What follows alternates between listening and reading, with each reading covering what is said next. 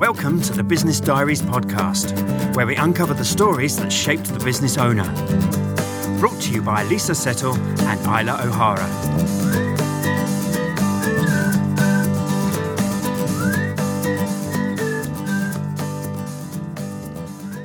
Welcome to the Business Diaries podcast. My name is Lisa Settle. And my name is Isla O'Hara. Now, most of you know that usually the Business Diaries is a quarterly live storytelling event. Now, I say usually because nothing's really usual at the moment. We're recording this in May 2020 and we're in lockdown. So like everyone else, we're kind of adapting to lockdown life and looking for new ways of doing things. So for this podcast, instead of chatting with a former storyteller, we're going to talk with a storyteller who hasn't yet shared her story. So our guest was booked to share her story, but didn't get the chance. So Isla, do you want to just fill us in on what we're going to be doing today? Yes, it gives me great pleasure to introduce a lady who I met, must have been last August now, I think. And I was introduced to our guest today, who's Emma Rourke. And she fascinated me from the outset, and the work that she does and the help that she gives to so many people. But I'm not going to give anything away at this point. Just suffice to say that as soon as I met Emma and we started speaking, I knew that she was just perfect for the Business Diaries. And I'm so pleased that Emma's with us today and is joining us now. Hi, Emma. Oh, hi. Thank you so much for having me. It's an absolute pleasure. Oh, thank you. Thanks for my pleasure for being asked to. Well, and thanks for doing things a little bit differently as well. Absolutely no problem at all. Okay. Well, if you're happy, can we hand it over to you to start your story? Yeah, absolutely fine. Thank you. Okay, so my name's Emma Rourke. I run something called equine assisted learning, which is really how horses help people. But my story today is based on the theme of a curveball, when something goes wrong.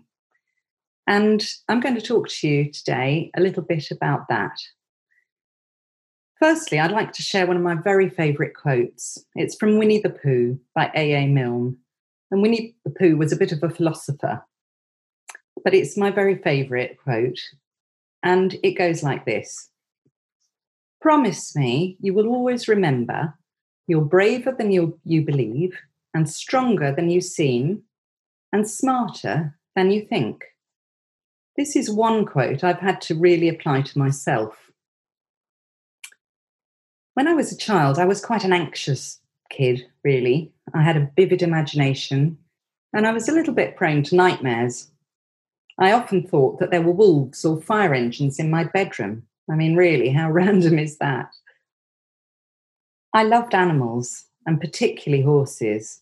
I couldn't get enough of them. I would read about them. I played with toys of them.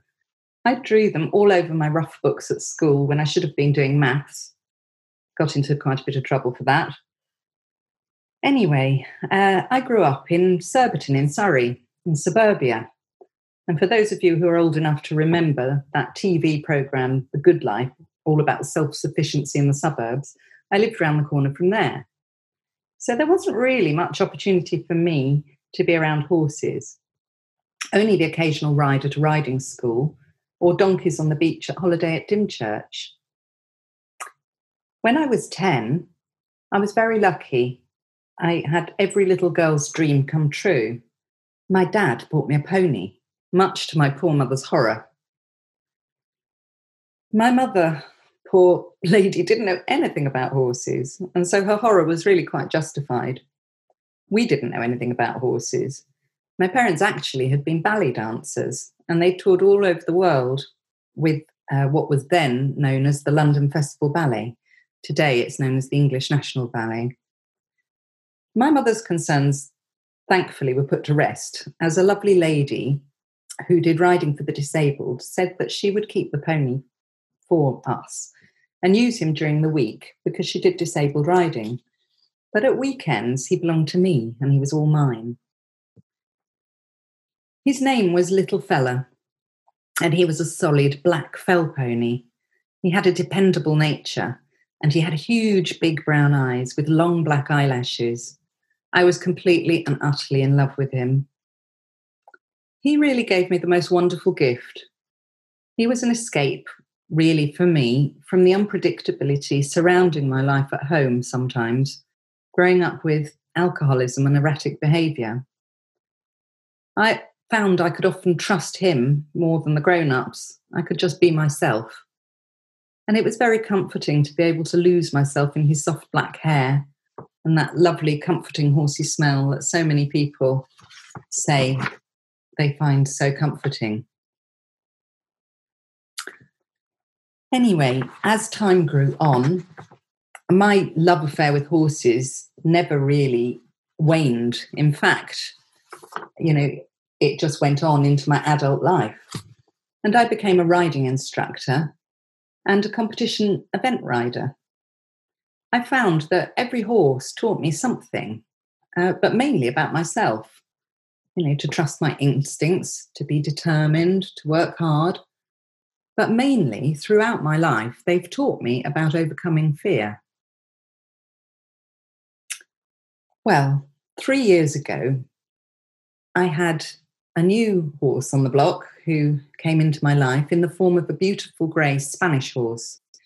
He had a beautiful flowing mane and tail. He looked just like an old-fashioned rocking horse. He arrived here in the UK on a crisp November day. I mean, can you imagine how different it would have been for him from sunny Spain? We called him Sergio. I've got another Spanish horse at home as well, and he's called Sevi. So I guess you can guess we've got a bit of a golf theme going on here. The first time I rode him here in the UK, it was very cold. All was going well, and I was trotting around the arena warming up, when out of the blue, with no warning, he just galloped out of control towards the fence. The other side, there was a 6-foot drop. As an ex-event rider, I know when a horse is sizing something up to jump. And 3 strides out, I could feel him thinking about it. My blood ran cold. At the last minute, he decided better of it and he swerved suddenly. And I got flung off like a rag doll against the fence, hitting my head. In the initial moments after we'd parted company, I gingerly moved my limbs. Thankfully, nothing broken. I had hit my head, but thank God for riding helmets. Falling off comes with the territory when you ride horses, but the feeling of being totally out of control is not something that I really fancy repeating too often. My brain was sort of all over the place. I was scrambling. I'm okay, but what about the horse? Is he all right? So I got up and I checked him over. I knew that I couldn't leave things like this. He'd scared himself almost as much as he'd scared me. And when you're in your 50s, you don't bounce so easily. I knew I had to get back on, but my heart was pounding and I didn't want to. With hindsight, probably getting back on might not have been the best move. Horses react to things so quickly when something goes wrong. They're flight animals, and they can read our energy, really. And it takes a long time to build up trust again. You can build a horse's confidence up, and it can take a long time, and it can be undone in seconds.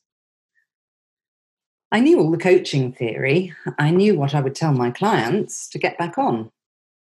But he was scared, and so was I. So we had to go back to basics.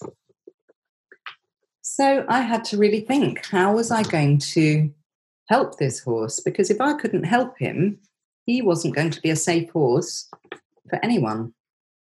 And he might potentially get into the wrong hands and have not a very nice life. So I worked patiently with him for about a year, doing a lot of groundwork to develop his trust in me. Quite often he'd pull away from me and gallop around the arena. But slowly and surely we made progress and he stopped viewing me as an object of terror. My inner thoughts were so conflicted at the time. Was he in pain? We had him checked out by vets. We had his back checked over. He had physiotherapy. He had saddle changes. But the one thing I hadn't really considered was me. I was still scared, but I was trying to hold it together. I was worried about his future. I was worried about not being able to solve it. And I think we do that in life, don't we? Quite a lot of the time something goes wrong and we think, I've got to get on with it, stop being silly. And the stories we tell ourselves are not always helpful. But what I felt I had to do really, and realise the first thing I had to admit, was that I was feeling scared. Horses pick up on how we feel. They're flight animals and they're programmed to run and to flee when they feel threat, whether that's real or perceived. And they read our body language too. They attune to us emotionally and they feel the energy that we give off. It's what keeps them safe in the wild. And they know if someone is pretending to be okay when they don't feel it, it doesn't feel safe to them. So after a while, we'd made some good progress, but the next step was to start riding again. So I decided that I wasn't the person to do that, and I sent him to a professional training yard who was run by an ex-jockey. And he helped me to get him used to carrying a rider's weight again. To begin with, he was very not keen on somebody getting on at all. And we had to use a crash dummy on him, which was a far safer option than a real person. And it took a few weeks for him to get used to that because this thing wasn't coming off. But his professionalism and his kind methods brought Sergio through this crucial time. The thing was, he was going very well for other people. The problem was still me. Often we can forget that we're growing older. My body doesn't react as quickly as it used to when I was younger. And I'd lost my confidence, not just with Sergio, but in other areas of my life too. It was affecting me in every way, physically, mentally, and emotionally. It was consuming my every waking moment. And sometimes a problem can seem so big that we can't see the wood for the trees, and we can feel completely overwhelmed by it. I knew all the coaching theory, but now I was going to have to take my own medicine. Really, the gift that Sergio gave me as a coach and a facilitator was that I can understand how people feel when they're scared. The best coaches or therapists are people who've overcome their own fears and they can empathise with people. I learnt that, you don't have to have all the answers. It taught me to be vulnerable and to face my fears and to break things down into manageable steps. I had to also be comfortable doing it afraid. Fear really is behind every negative emotion and behaviour that we don't want or like in life. It can drive so many things like perfectionism, anxiety, depression, envy, addiction. The list is endless. And healthy relationships, whether they're with horses or humans, they thrive on love and trust. And they need clarity and communication. They need empathy, and they also need direction. And they're not always straightforward, are they? So I had to learn to apply my faith really in God over fear. I realised the answer was in a relationship of love and trust with this horse, and Sergio was no exception. When we can show love, fear is driven away. And I think that that's so important in the present climate that we're living in with COVID-19. There's a climate of fear, and it's very real. But we have to somehow find a way of moving forward with that. So I expect you'd like to know really what's happened to Sergio. Well, he's home, and at the moment he's behaving very well. He's being ridden every day and he's enjoying life, and he's beginning to grow in confidence. And we're continuing to work on things. He's not perfect, and there will always be slight things that, a little bit quirky. But on the whole, he is such a much more confident horse. And we just have to break things down into what feels right for both of us. I've made some mistakes. I think we all do. And I'm sure I'll probably make a few more. But what I've realised is it's not the getting down or getting knocked off that matters, because that happens to all of us in life in some point, in some way. But my curveball came with some hard but very valuable lessons. it's helped me to develop my resilience and my determination to persevere and not give up. So I started with Winnie the Pooh quote, and I'm going to leave you with that. And I just feel to round this off about my curveball story is, promise me that you'll always remember you're braver than you believe and stronger than you seem and smarter than you think. Thank you so much for listening to my story. Well, thank you, Emma, so much for sharing that with us. Wow, what a story. I feel privileged to have been able to, that you've been able to share that with us. What are your thoughts, Lisa? Yeah, it's lovely. And I'm so pleased that Sergio's doing well. That was going to be my first question. So, I'm very pleased to hear that he's enjoying life. One of my thoughts were, I was horrified. I mean, I just couldn't imagine my parents saying yes to having a horse age 10. So, I mean, you said that was your dad's decision. Was he the more lenient one of your parents? Well, I think, dads and daughters have quite a special bond, don't they? Yes. Yeah. I think my mother was probably more the disciplinarian, and my dad said, "Yeah, that's fine," So let's go for it. Let's go for it. Yes, I was very lucky. Yeah, definitely. So really interesting that your parents were ballet dancers, and sort of travelling with the Festival Ballet, that London Festival Ballet. It's amazing. I mean, how did that affect your childhood? Well, by the time I was born, they had stopped dancing professionally, but my mother was still teaching, and she had ballet schools, and we had a big ballet school actually in Surbiton. So I think my dad's a story in itself. In fact, he'd be a great storyteller to tell you things. He's like really the original Billy Elliot, because he's also a New Zealander. He grew up in New Zealand, and so life was pretty tough in the 1950s. It wasn't very normal to be a ballet dancer in the 1950s growing up in New Zealand. And he was on tour with a ballet company from the age of 13 and came over here with really pretty much his sack on his back, and arrived in London at sort of 18. Wow. So, his life really was really quite a remarkable life. And he was. And do you think that coming from New Zealand, did he have a relationship with horses when he was a child? Not exactly, but he loved them.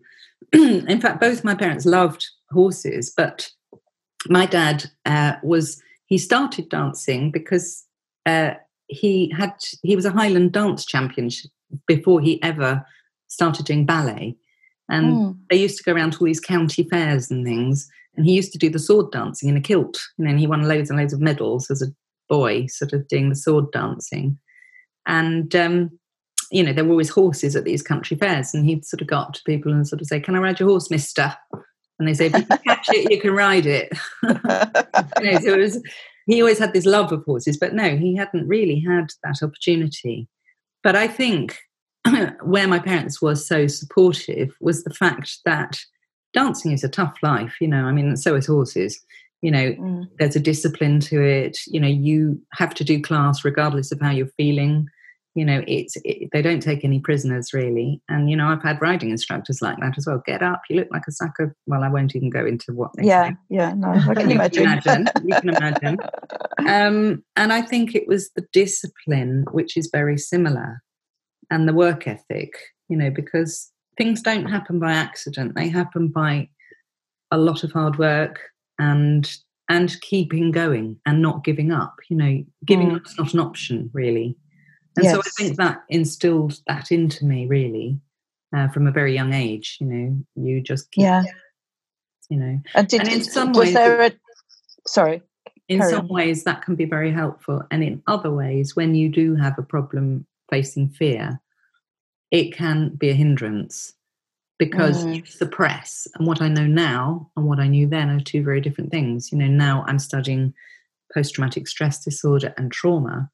And I know now that, physiological effect of a trauma on your body is an automatic response from your nervous system. And sometimes you can't help that response because it's so automatic. And so we know now from the brain and how it works that, we go into flight mode, and our adrenaline's all over the place. And so we have to find ways of being able to process the trauma, and that's really what I help people with now, but I have to go through things myself to be able to understand what that feels like for people. Sure, of course.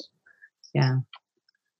Sorry, you were asking me something else. I was going to just say, was there any part of you, or did your parents ever try to introduce you to ballet or dancing? Or oh yes, I danced as well. I danced every day of my life until I was 16. I did both, and I wasn't bad actually. In fact, I wouldn't have been a ballet dancer because I was too tall, but I could have easily been a commercial dancer. Yes, and I loved it, but my heart was always with the horses. And so when I got to a point, I think I was about 16, I realised that I couldn't do both to a very professional level.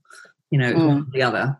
But I'd had a whole foundation of dancing, and then I went on and I had my own ballet school for a while, because when my mum retired, I took over from her and I taught ballet for about 20 odd years. Gosh. Yeah. So I've had a double life with horses and theatre, and my daughter is a professional dancer as well. So it kind of runs you're carrying on family. Yeah. We carry on that's tradition. lovely. Yeah. Lovely. It is, this double life, and it's wonderful that these two parts have stayed with you for just such a long period of time. I'm interested in you starting off as a young girl. You're lucky enough to have your horse looked after by the local stables, and the lady was helping disabled children. And were you down there helping with that? Was that yes, yes, very much so. Yes, I mean at the weekends, we would help. And we would help with the riding for the disabled. You have to have a lot of helpers with riding for the disabled. And now, actually, horses have to go through very rigorous training, really, to be suitable, because they have to be very steady. Because you've got to have at least two people. You have one either side holding the person on, and then you've got to have one person leading the horse. So, you need at least 3 people per horse to help people. And then some of them, they're not very mobile, so there's special ways of them getting on and all sorts of things. So we did a lot of that. Yes. So what prompted you to make the move into equine assisted learning and specialise in that? That's such a good question. I have always had a passion really for people, and particularly people who are feeling a bit brokenhearted, I guess. And so unofficially, I suppose for quite a number of years, I often used to find, I didn't go looking for them, but I used to find that I had a lot of women often going through either relationship problems or divorce or whatever it was. And they used to sort of seem to pour their heart out to me. And I'm not a trained counsellor, but I just found that I seemed to attract those kind of people. And I think a lot of it was because I had felt that way myself, because although I was so privileged and so lucky in my life with my parents, and I love them dearly and they're still alive, and their story is an utter success story, because my dad was an alcoholic, and we went through a lot of things that were very difficult as a family for nearly 30 years, I guess. But despite all that, my dad had an enormous turnaround, and he had a success rate and has helped hundreds of people come off drink. So he's really turned his life around, and we did as a family too. And testament to my mother being a very strong woman, to be able to put up with it, really. But it leaves its scars, and so I think for me, I'm quite empathetic when people are hurting on the inside, because I could present well on the outside, being a dancer, being in the performing world. The show must go on at all costs. It doesn't matter what you're feeling on the inside, but as long as you present on the outside, that's okay. And really, it's not okay, So I had this burning passion really to be able to help people who were feeling like that, but not really any formal kind of training in it. So 5 years ago, I didn't even know what equine assisted learning was. And I read a blog about a lady it was called The Next Act for Women.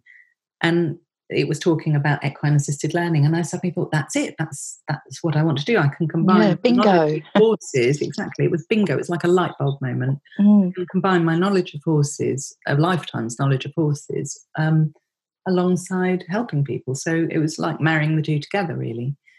And that's really how I got started with it. I started to research and I looked at places to train. And the problem I found was that a lot of places you had to be a mental health professional first, which I wasn't. But I found a model that I really liked, which allowed me as a horse professional, because I'm also a horse coach, and I've got professional exams as a riding trainer and teacher as well. It allowed me as a horse professional to go into this work. So I had to go and do a degree at 52. Can you believe? Gosh. And it was really hard because I hadn't even done A-levels. I'd left school at 17 and I was doing all sorts of things by then. Was it CSEs and O-levels then, wasn't it? Yes, I did my O-levels and I never took my A-levels in the end because I went and I did my first teaching exam for horses. And then by the time I was 17, I was working. So, it was a different world. It was a very different world. So much harder to go back to at 52. Well, yes, especially when you've never done any academic writing or anything like that. And it was pretty academic. We had to learn a lot about the psychology. So we not only did the psychology of humans, but we also did the psychology of horses as well. And that's a whole different subject, but very, very interesting. The whole ethology and behaviour and also, how to facilitate people. Well, as a teacher, I kind of got that. But my problem, really, the thing I found most difficult about it was not to be so directive. Because, I'm used to coaching people. I'm used to saying, well, if you do this, that, and the other, then hopefully you'll get that result. And it is so different because it is about the person's own experience. It's experiential. And it's about them coming up with their own answers without you putting words in their mouth, really. So it's non-judgmental and it's about their own process, really.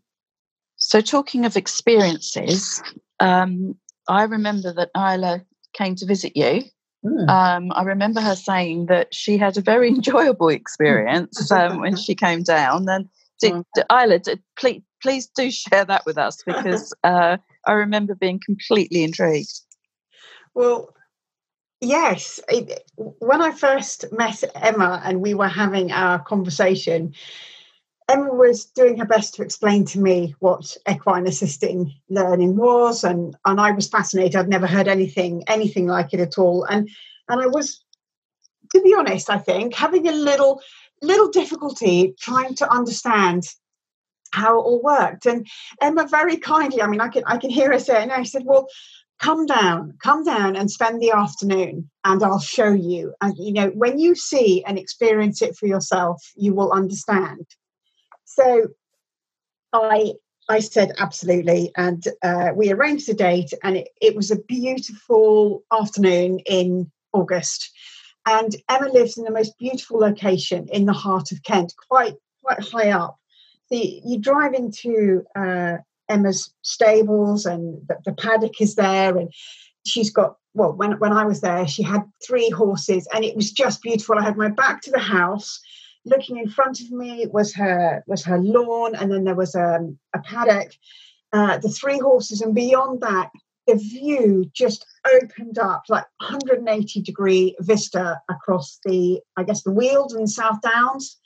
Down to Humber almost. Yes, the Weald. It was absolutely beautiful. And because Emma lives quite away from me, it took me about, I suppose, an hour or so in the car to get there, and that was, I think, almost the start of my therapeutic journey of the afternoon, if you like, because I was busy. Everything was churning around in my head, as many of us are. Everything's just, a jumble of thoughts in your head constantly. And there is something about driving that just settles everything and just calms everything down. And certainly for driving for that period of time, by the time I arrived at Emma's, I couldn't help just be blown away by the beauty of the location. But I was in a calm state of mind and chatting through with Emma what we were going to do in the session and the various sort of exercises and stuff, because we did a few exercises to start off with to make sure that my mind was in the best, I guess the most receptive way, so that when I entered the paddock, I would be calm and confident. In fact, actually, it started a little bit before that, because I went up, I painted the picture of the paddock with the 3 horses with the view. But what happens is you go up and you stand a little bit just in front of the fence. And as Emma has said, the horses read human emotion, and they connect with us on levels which Emma would be much better able to describe than I am. But they read our energy and they connect with you. And so I went up to the fence, not knowing at all what to expect, but like deep down hoping that one of the horses would at least acknowledge my existence and that this would work and I wouldn't be totally ignored by these beautiful animals. But I wasn't totally ignored. One of her horses, and Emma, I forget the horse's name. I'm sorry, I don't remember the horse, but he lifted up his head and he looked at me and he kind of cocked his head on one side, and Emma said, "Okay, that's the horse that we were going to work with." And I felt so special at that point. I really felt like I'd been chosen.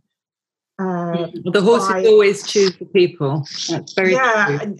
And that was incredible. And that little moment was, it's something I'll never forget, because then we went into the paddock and the horse and I, we then worked together. But it's just so incredible how the horses, that they read our energy, and that Emma is almost the conduit to explaining what's happening with me and my behavior and what the horse is doing. And Emma was explaining to me that the horse would be mirroring sort of the way that I would feel, often feelings I didn't even know that I had. And I was concentrating on trying to be calm, to not have this jumbled brain full of things going round all the time. But it was a really beautiful afternoon, and it did give me a wonderful insight into the work that Emma does and how powerful this kind of assisted learning can be. And Emma, you work with some amazing people, don't you? Yeah. Oh, thank you. I'm so glad you enjoyed it, and it's always a very special moment. You almost, as a facilitator, I'm watching the horse, I'm watching the client, and I'm seeing what's going on between the two. And quite often people will project things onto the horse, which can give us a starting point. It's often really what they're feeling about themselves. And sometimes it can bring up quite powerful emotions that they might have buried or suppressed. So it gives us a starting point, really. Yes, I've had some amazing people. Everybody who comes is amazing, because everybody's story is unique. I've worked with all sorts of people, but obviously it's very confidential, so I can't give any names. Yeah, sure. It's the same. Of course. Like so I've got goosebumps here, and we all know it's not a cold day, but I think it's just the way you were describing it all, and how you felt, Isla, when the horse acknowledged you. It must have been a really, and the fact that you said it was so calming there as well, it must have been an amazing experience. I think a lot of the time, human beings, all of us, as Isla said, we live such a fast-paced life, don't we? Yes. And now, if there's anything good that's come out of this lockdown, is that people are beginning to slow down a little bit, and really, truly sort of think, well, how important is it? What's the most important thing for me today? Yeah. And you, sorry, carry on. Well, it's just that the brain, particularly with anxiety, the brain overthinks all the time. And it actually is an addiction. People don't realise that, but overthinking is an addiction, because it just replays around on a loop. Yeah, that's interesting. what we try to do as a facilitator is we try to get people present. So there's an element of mindfulness about what we do. And horses are very mindful, and that's what they can teach people, because a horse, it's out in the field, grazing, eating, looking like not a lot's going on, but they're very aware of what's going on all the time. Yes. Because they're flight animals. So they, it might just be the twitch of an ear or the flick of a tail, or, see somebody out of the corner of their eye. And suddenly, the atmosphere can change in seconds. And so they can react to things in nanoseconds, but they also come down again very quickly. And we call that, scientifically, we call that homeostasis, where things rest and digest, things come back to a neutral. But often with people, we don't come back to that neutral, and that's what we have trouble with. So and do you think that maybe we're doing that now? Yes, in lockdown. I mean, you mentioned about the climate of fear and obviously developing resilience, which is very, very apt for the situation at the moment. So do you feel where we're coming down, we're noticing what's important? Because we're now we're able to do so. Yes, I think so, because I think we've always, I think for the most part, we feel, unless we're rushing around doing this, that and the other and packing as much as we can into our day, we're not being productive. But sometimes less is more, and sometimes we have to slow down to actually be more productive. And that is what happens in the brain. We can't think properly, we can't think correctly unless our brain is actually in a receptive place to be able to do that. And what happens with, when we get anxious, is that part of the thinking, rational part of our brain, the prefrontal cortex, actually shuts down. And we get left with, these feelings of feeling anxious, and we get stuck. So what we help people to do is to really check in with what's going on in their body, because we often don't really notice what's going on in our body so much. No. When we live in our heads all the time, we're thinking thoughts the whole time, aren't we? Think. Yeah. And our brain never gets a rest. It never gets a rest, and so being with the horses, and we're doing something like maybe a reflective grooming exercise or something like that. The repetition of doing something, it's like Isla mentioned before about the driving. It's that repetition that actually allows your brain to rest, and it needs to. It needs to be able to rest. I think the other thing too, with unfortunately the way we're having to do things now by Zoom and different things, it's very overstimulating to the brain, and that's why it's so important for us to take breaks and to get outside. I'm also having to limit Zooms as well now, because I think I've overdone it. And I think there's Zoom fatigue, and I think it can bring on headaches and not sleeping well and all sorts of things, and actually can make you feel more anxious. So I think it's really important to get that balance. Really. Yeah. And talking of anxiety, I mean, they're already talking about sort of post-COVID stress syndrome.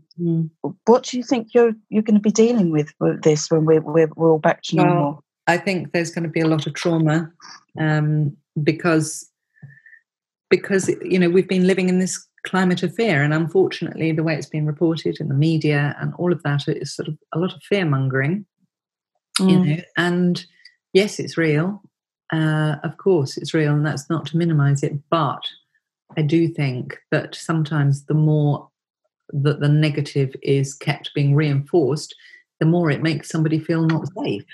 So the whole point with trauma is to reconceptualize the thinking.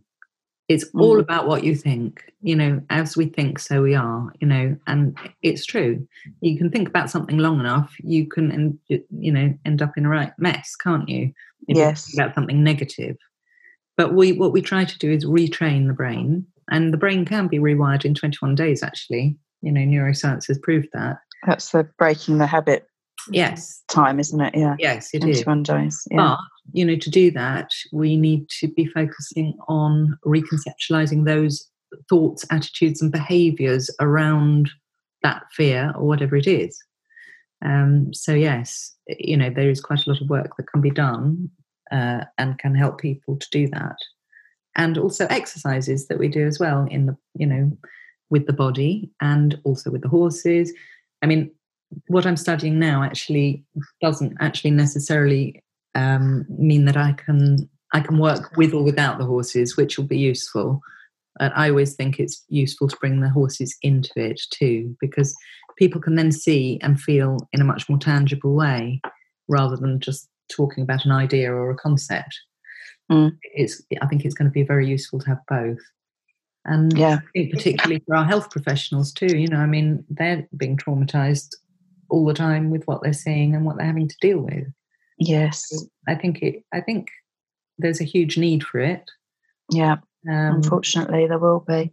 I think there is a huge need for it, but I also think it's possible to be able to move forward, And yes. I think that sometimes people get so stuck for so long and they don't really know how to move forward. And that's really what I'm there to help them do, is move them forward. Oh, it's so exciting, all these projects that you've got going on, Emma, and your the new training and these skills. You're going to be able to, I think, help so many people in so many ways. Well, I hope so.